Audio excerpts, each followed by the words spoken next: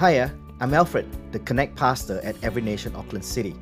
We are a multicultural, multi-generational, socially responsible church that makes disciples. We hope this message inspires you to honor God and make disciples. Kia ora, church. It's great to be with you again. If you're watching on your own or you're with a small group somewhere, maybe a house church, which, by the way, are just super cool. They're awesome to reconnect, to connect, to feel a sense of belonging with actual people. And I guess church has never really been about watching, hasn't it? It's really been about participation. It's been about togetherness. And so may the Lord bless you, and we're going to have a great time in the Word today. If you are a visitor and you've just dropped by, welcome. We're so glad you came on through, and we hope you remain with us, and I hope the Word will really encourage, teach, move us all forward closer to God today. So shall we get into it? Why don't we start off by playing a little game? An image is going to come up, all right? Now, what do you think this is? Is it a planet? Well, actually, it's a lake that is being looked at through the lens of a binocular. Interesting. What about this one? What does that look like to you? Why don't you throw out a name? Just discuss it amongst yourselves. What do you think that might be? No, it's not a sunken boat. It's a broken car antenna on a windscreen. Number 3, let's try this one. Play with me now. What does this look like? A cigarette? No, it's a post that fell over during a storm. And here's the last one. This is kind of cool. Have a look at this image right now. Does it look like the guy's wearing high heel boots? It does look like it, right? But he's not. It's just the angle of the photo and the style of chair and the placement of the shoe, and it makes it look like he's wearing high heel boots. Here's my point. Some things are not as they seem. And that's exactly the same for a little lady in chapter 2 of Joshua. If you remember, we were in a series called Crossing Over, and we're back there again today, and next week we finish out the series with Pastor Nellie. What about this little lady I'm talking about? She didn't have much, but she tried to make the most out of life.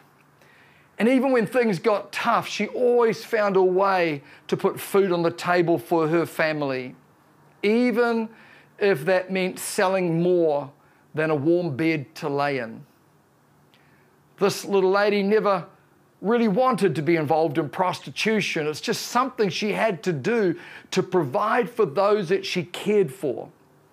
And she saw how other women were looking at her with scorn her entire life.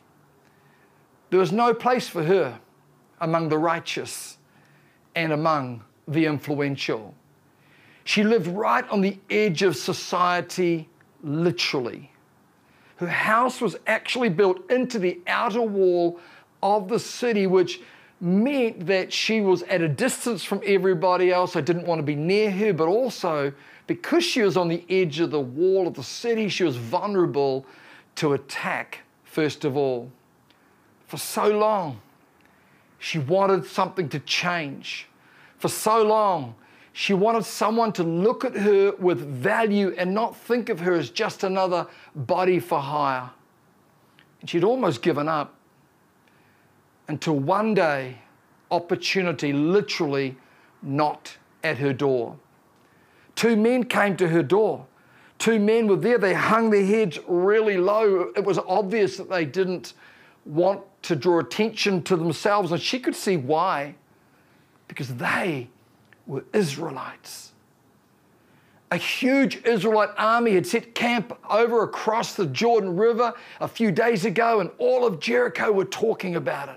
They'd heard about Yahweh, how Yahweh had done miracles for the children of Israel, and they shook with fear at this unstoppable army that was right outside of the border. And this little lady, had 2 of those spies knocking at her door for a place to hide. Her gods had never done anything good for her before. Maybe Yahweh can help her. If she was found with Israelite spies in her house, that would be the end of her. Dangerous, yes, this was a dangerous thing, but if Yahweh can make a path, a dry path through the Red Sea, maybe He can make a path for me, thought this lost woman of ill repute. And as she took these 2 spies into her house, she could see across the city there, she could see other women talking to the king's guards. And so she took the 2 spies and she quickly took them upstairs to hide. And the king's men came and they knocked at the door, and she told them shall we say, a righteous lie. She said they left the city gates and they ran after them. But really what she'd done, she hid them up there on the roof. But the soldiers, they believed her and they chased the spies. And once the king's guards, the soldiers, were in the distance and it appeared to be safe, she went upstairs and she got up on the roof to the Israelite spies and she said something that's incredible, very surprising and unforeseen. Joshua chapter 2, verse 9. Let's turn there, and I'm reading from the New King James Version. And she said to the men, I know that the Lord has given you the land, that the terror of you has fallen on us, and that all the inhabitants of the land are faint-hearted because of you. For we have heard how the Lord dried up the water of the Red Sea for you when you came out of Egypt, and what you did to the 2 kings of the Amorites who were on the other side of the Jordan, Sihon and Og, whom you utterly destroyed. And as soon as we heard these things, our hearts melted. Neither did there remain any more courage in anyone because of you. Now here are the key words. For the Lord your God, He is God in heaven above and on earth beneath. Now therefore, I beg you, swear to me by the Lord, since I have shown you kindness, that you also will show kindness to my father's house and give me a true token and spare my father, my mother, my brothers, my sisters, and all that they have, and deliver our lives from death. Of course, the story is that of Rahab, the prostitute. And I want to call the sermon, Am I Saved? This little story that I just read out to you, this story is filled with surprises. I mean, the 2 dudes go to a prostitute's house. Is that surprising? Well, maybe not really. It was probably quite strategic because her house was a public house and therefore men were coming and going all the time. So maybe it was a smart move. What was really surprising is that she took the enemies into her house and she lied for them, and she was risking her own life. She had never met them before. And maybe an even greater surprise is this Canaanite woman had become a monotheist. She's believing in the one true God. You see, Canaan was a polytheistic society. They had a myriad of gods, and to some of these gods they even sacrificed live human babies. That's how wicked and evil they were. But these spies were super surprised that this woman, this Canaanite woman, was a monotheist. But here is the clincher. Here is the biggest surprise of all. This is like a gob-smacking moment. What you see in the text is Rahab's direct confession of her faith. She believed that God had given Israel the land. She believed that it was God who dried up the Red Sea. And then the big one comes in verse 11. She says she believed that God, He is God in heaven above and on earth beneath. Do you see her confession? It's repeated and it builds up to the pinnacle of her confession that He is God, your God, the Canaanite, the Israelite God, Yahweh. He is God in heaven and on earth. Clearly, her words and her actions demonstrated a sincere faith. She believed and she trusted God for her salvation. Wow. They did not expect this. The spies did not expect it. But the same could not be said for someone else in the bigger story. Do you remember just 2 weeks ago, on the 10th of April, I shared a message from Joshua 7 and 8 about a gentleman called Achan. We're going to do a little contrast between Achan and Rahab because it's stunning, the contrast, and there's a powerful message in it for everybody that's listening today. They're two vastly different characters who end up in a role reversal. So Rahab, she's an inhabitant of Jericho. It's a Canaanite city bound for destruction. God had said, go and destroy Jericho. Achan, on the other hand, he's an Israelite. And he's received, along with everybody else, promises of land and abundance and prosperity. Rahab was apparently a pagan. Achan lived in the center of the favored tribe of Judah, and he was wealthy. She was poor, he was wealthy. She is a female, she is underprivileged in that patriarchal world, but Achan is a male. He's privileged. He's of the privileged gender of his patriarchal world.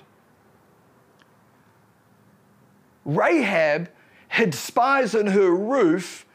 Achan had accursed things in the floor. Let's keep going. Rahab went from being cursed clearly to being blessed, but Achan went from being blessed to being cursed. Rahab was a person of no importance in society and was expected to be swept away with the rest of the city, but she did not. Achan is an honored Israelite bound for a life of prosperity in the land flowing with milk and honey, but he did not. She, of course, the obvious point here, she is a prostitute, the lowest and most dishonorable of professions of the day, and he, Achan, was a select warrior.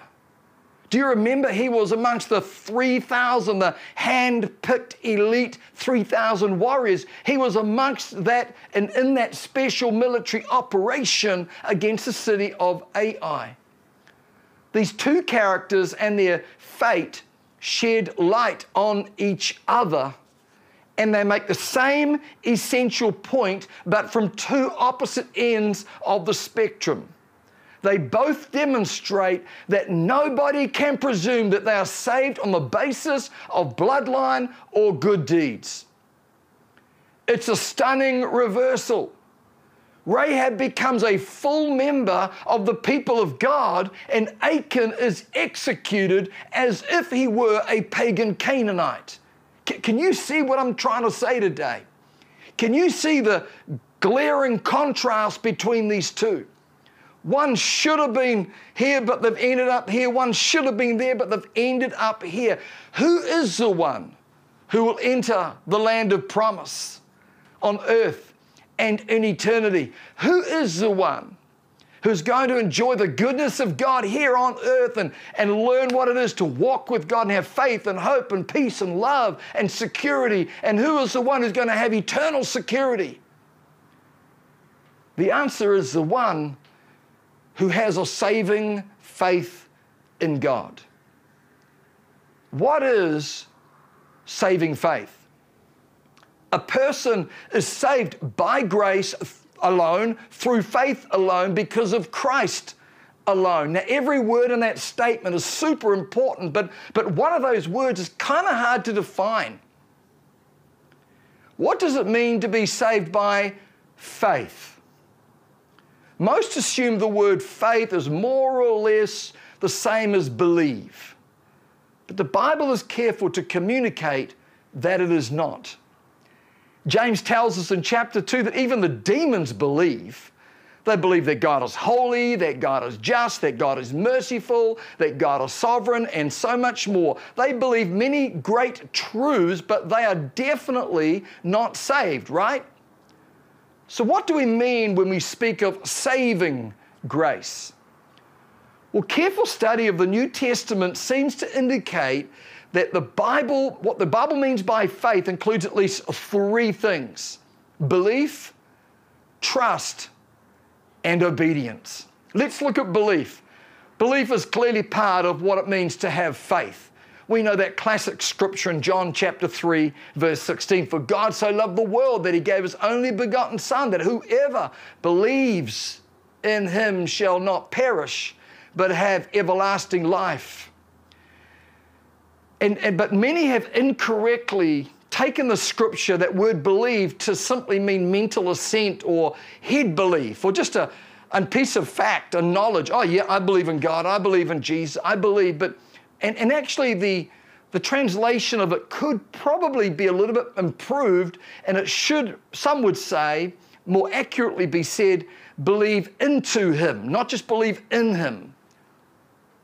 Believe into him. Paul tells us that genuine faith lives in the heart, not just the head. Romans 10:9 says, "If you confess with your mouth the Lord Jesus Christ and believe in your heart that God has raised him from the dead, you will be saved." Saving faith includes deep, passionate belief in our hearts, not just a mental assent, not just head knowledge, not just an intellectual faith. It's an active, believing heart faith. It's beyond just the essential facts concerning the person and the work of Jesus Christ. But saving faith has more than mere belief. It also has, second point, trust. The word trust implies a personal application and commitment. It's one thing to mentally believe something and agree with the facts, and it's another thing to trust in something or someone for your own life and salvation. Remember Nicodemus? He knew all the facts about Jesus, but he wasn't willing to trust him for salvation. Saving faith is a faith that has made a decision to trust, not in our own works, but rather to trust in Christ, who justifies the unsaved and the ungodly. A saving faith will always produce something else, and I think many churches forget this point, or they don't go and highlight this point. Not only a belief that belongs in the heart, which is expressed by trust, deep personal trusting in God, but also, number three, these two things, belief and trust, should produce obedience in our life. James, the Apostle James, is very concerned that genuine belief and sincere trust, the key elements of saving faith, that it will produce a growing obedience in our lives. In fact, he says faith without works is dead. We're not saved through works, but works confirm they are evidence of sincere faith. If someone truly believes in God in their heart and they trust God for their salvation and their life, and there's no change, there's no fruit, then, friend, we have to question whether it was saving faith or just mental assent or some religious spirit. Faith without works is apparently not a saving faith. It's deficient, it's sub-Christian, it's unsaving. And this teaching goes right back even to the words of Christ himself when he says in Luke 4:46, "Why do you call me Lord, Lord, and not do what I say?" If we were to put these all together, if we were to put these three elements of saving faith together, we could say it this way in one simple statement: saving faith is belief in who Jesus is, Trust in what Jesus has done, resulting in obeying what Jesus said. Maybe an illustration might help just to bring further light and clarity into what I'm teaching today about saving faith. I want to introduce you to this gentleman, Charles Blondin. He is one of the greatest acrobats of all time. This guy began his training at age 5 years of age, and within 6 months, he'd already earned the title, the Little Wonder. Outstanding among his feats, his many dangerous feats, were the exhibition on a 1,100-foot-long tightrope stretched 160 feet above the Niagara Falls in Canada. He crossed the falls several times, always with different theatrical variations. One time, can you believe it? He actually went across with a blindfold on. Another time he went on stilts, and here we go. This tops it all for me. He pushes a wheelbarrow over on another occasion. True story. You might want to Google it. Once he even went on the tightrope, and he went out there and he cooked an omelette. Crazy guy. But one incident shines above them all. After crossing the falls one day, Blondin asked the gathered crowd, "Who believes I can successfully cross over the falls?"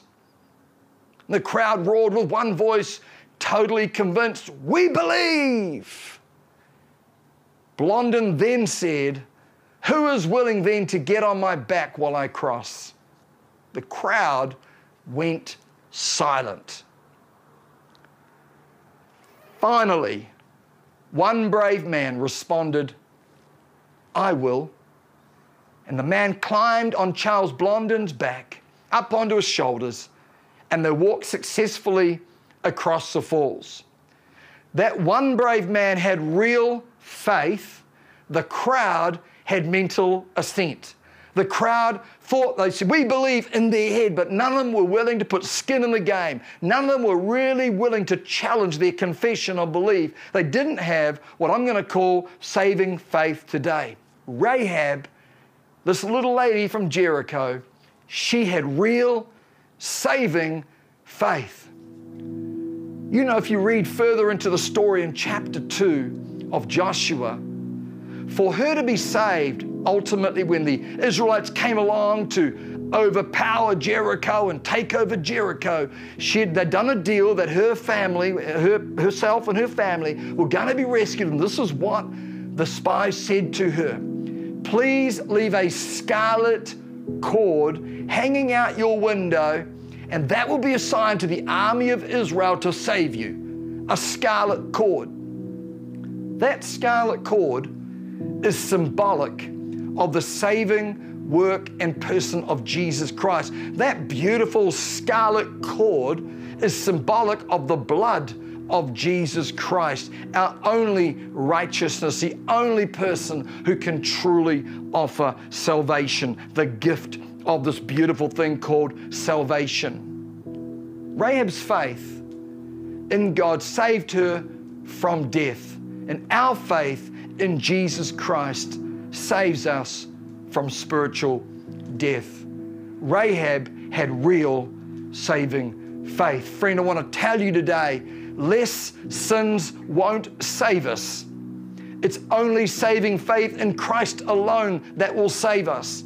Regardless of our past sins, God offers salvation. That's what we're trying to say today. It doesn't matter if they're big sins, small sins, many sins, few sins. It doesn't matter, friend. It doesn't matter. The Bible says if you've broken one of the commandments, you've broken them all. There is nothing we can do to be right with God. It is only the sacrificial Lamb. It is only the perfect and righteous Lamb of God, Jesus Christ, who gave His life for us. We place His faith in Him. He pays the price. He satisfies the laws of God. It's in Him, through Him. It's a gift from Him that we can be saved. Friend, less sin won't save you and me. And equally, the more religious deeds that we try to do won't save us. Going to church won't save us. It's a good thing to do, but it won't save. Giving money to the poor, any kind of religious good deed won't save us. Achan did all kinds of good things, but then he disobeyed God. Rahab did all kinds of things that were against God, but then she finally placed her faith in God. It wasn't her deeds that saved her. It was her saving faith in the works of God. It was a scarlet cord. Big deeds, small deeds, many deeds, few deeds. Regardless of deeds, it can't save us. Can you see this? Do you see that it's all Christ? It's by grace alone, through faith alone, because of Christ alone. It's all Him, and it's a gift. It's salvation. And I think some of us just have to stop trying to work and build up and somehow justify or feel that we're saved and somehow impress God, somehow feel if we do something inside, we're trying to impress God or make ourselves feel better. These are all just forms of self-righteousness, and they don't work. And if we're honest, we'll realize that. We have the same filthy hearts after all of our good deeds. The same filthy heart after less sins.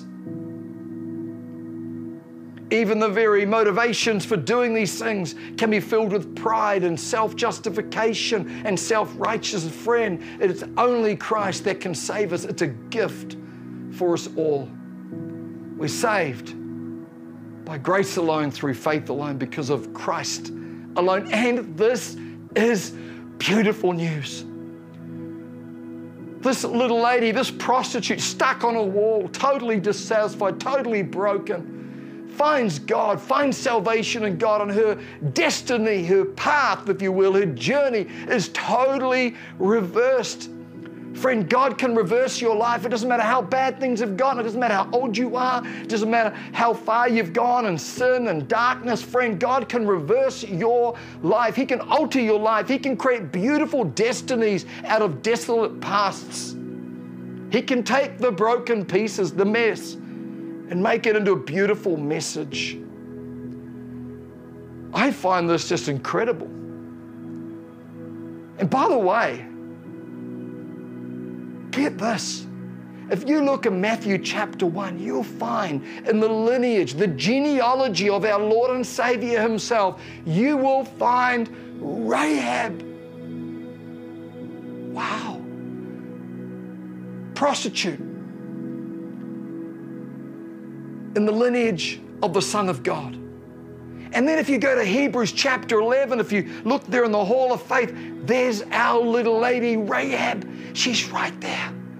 Through faith in Christ, her life completely changed, and she landed in the Hall of Faith. She found herself giving birth to and having generations who eventually brought forth Jesus Christ.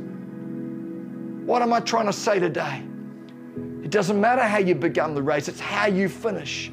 Are you trusting in the work of Christ, or are you trusting in your own performance, your own religious deeds? Friend, I want you to see today that it's only through Jesus Christ.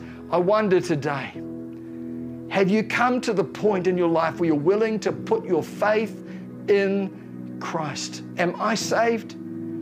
Well, for me, I can say, yes, I've experienced saving faith. I've experienced it, and it's transformed me. How about you? Are you willing to believe in Him? Are you willing to trust in Him? Are you willing to obey Jesus? You may feel you don't deserve it, and you are correct, just like Rahab. But God offers salvation to you freely. You pay nothing, He paid everything. Salvation is free to you, it's a gift. Will you accept His gift of salvation today? If you've come to that point, you want to turn from sin and turn to faith in Christ. I want you to pray this prayer with me. if you are willing to relinquish any attempt at self-righteousness and cast yourself upon the mercy of God and totally trust in Jesus Christ and His work, I want you to pray this prayer after me as it comes up on the screen. Dear God, I am a sinner. I confess to you. What I want you to do there is, to the best of your ability, name the sins that you have committed. Name the sins that the Holy Spirit now is convicting you of. Let's continue to pray. I ask you to forgive me from all my sin. I want to turn away from sin and place my faith in you. You alone can save me. I want to have a relationship with you. I want to trust you and follow you. Come, Holy Spirit, and live inside me and give me a new heart and a fresh start. Thank you for this gift of grace. In Jesus' name, amen. Thank you for joining us. To know more about Every Nation Auckland City, you can visit our website at www.everynationauckland.city. For more messages like this, you can subscribe to this podcast through Spotify, Apple Podcasts, and wherever you listen to podcasts.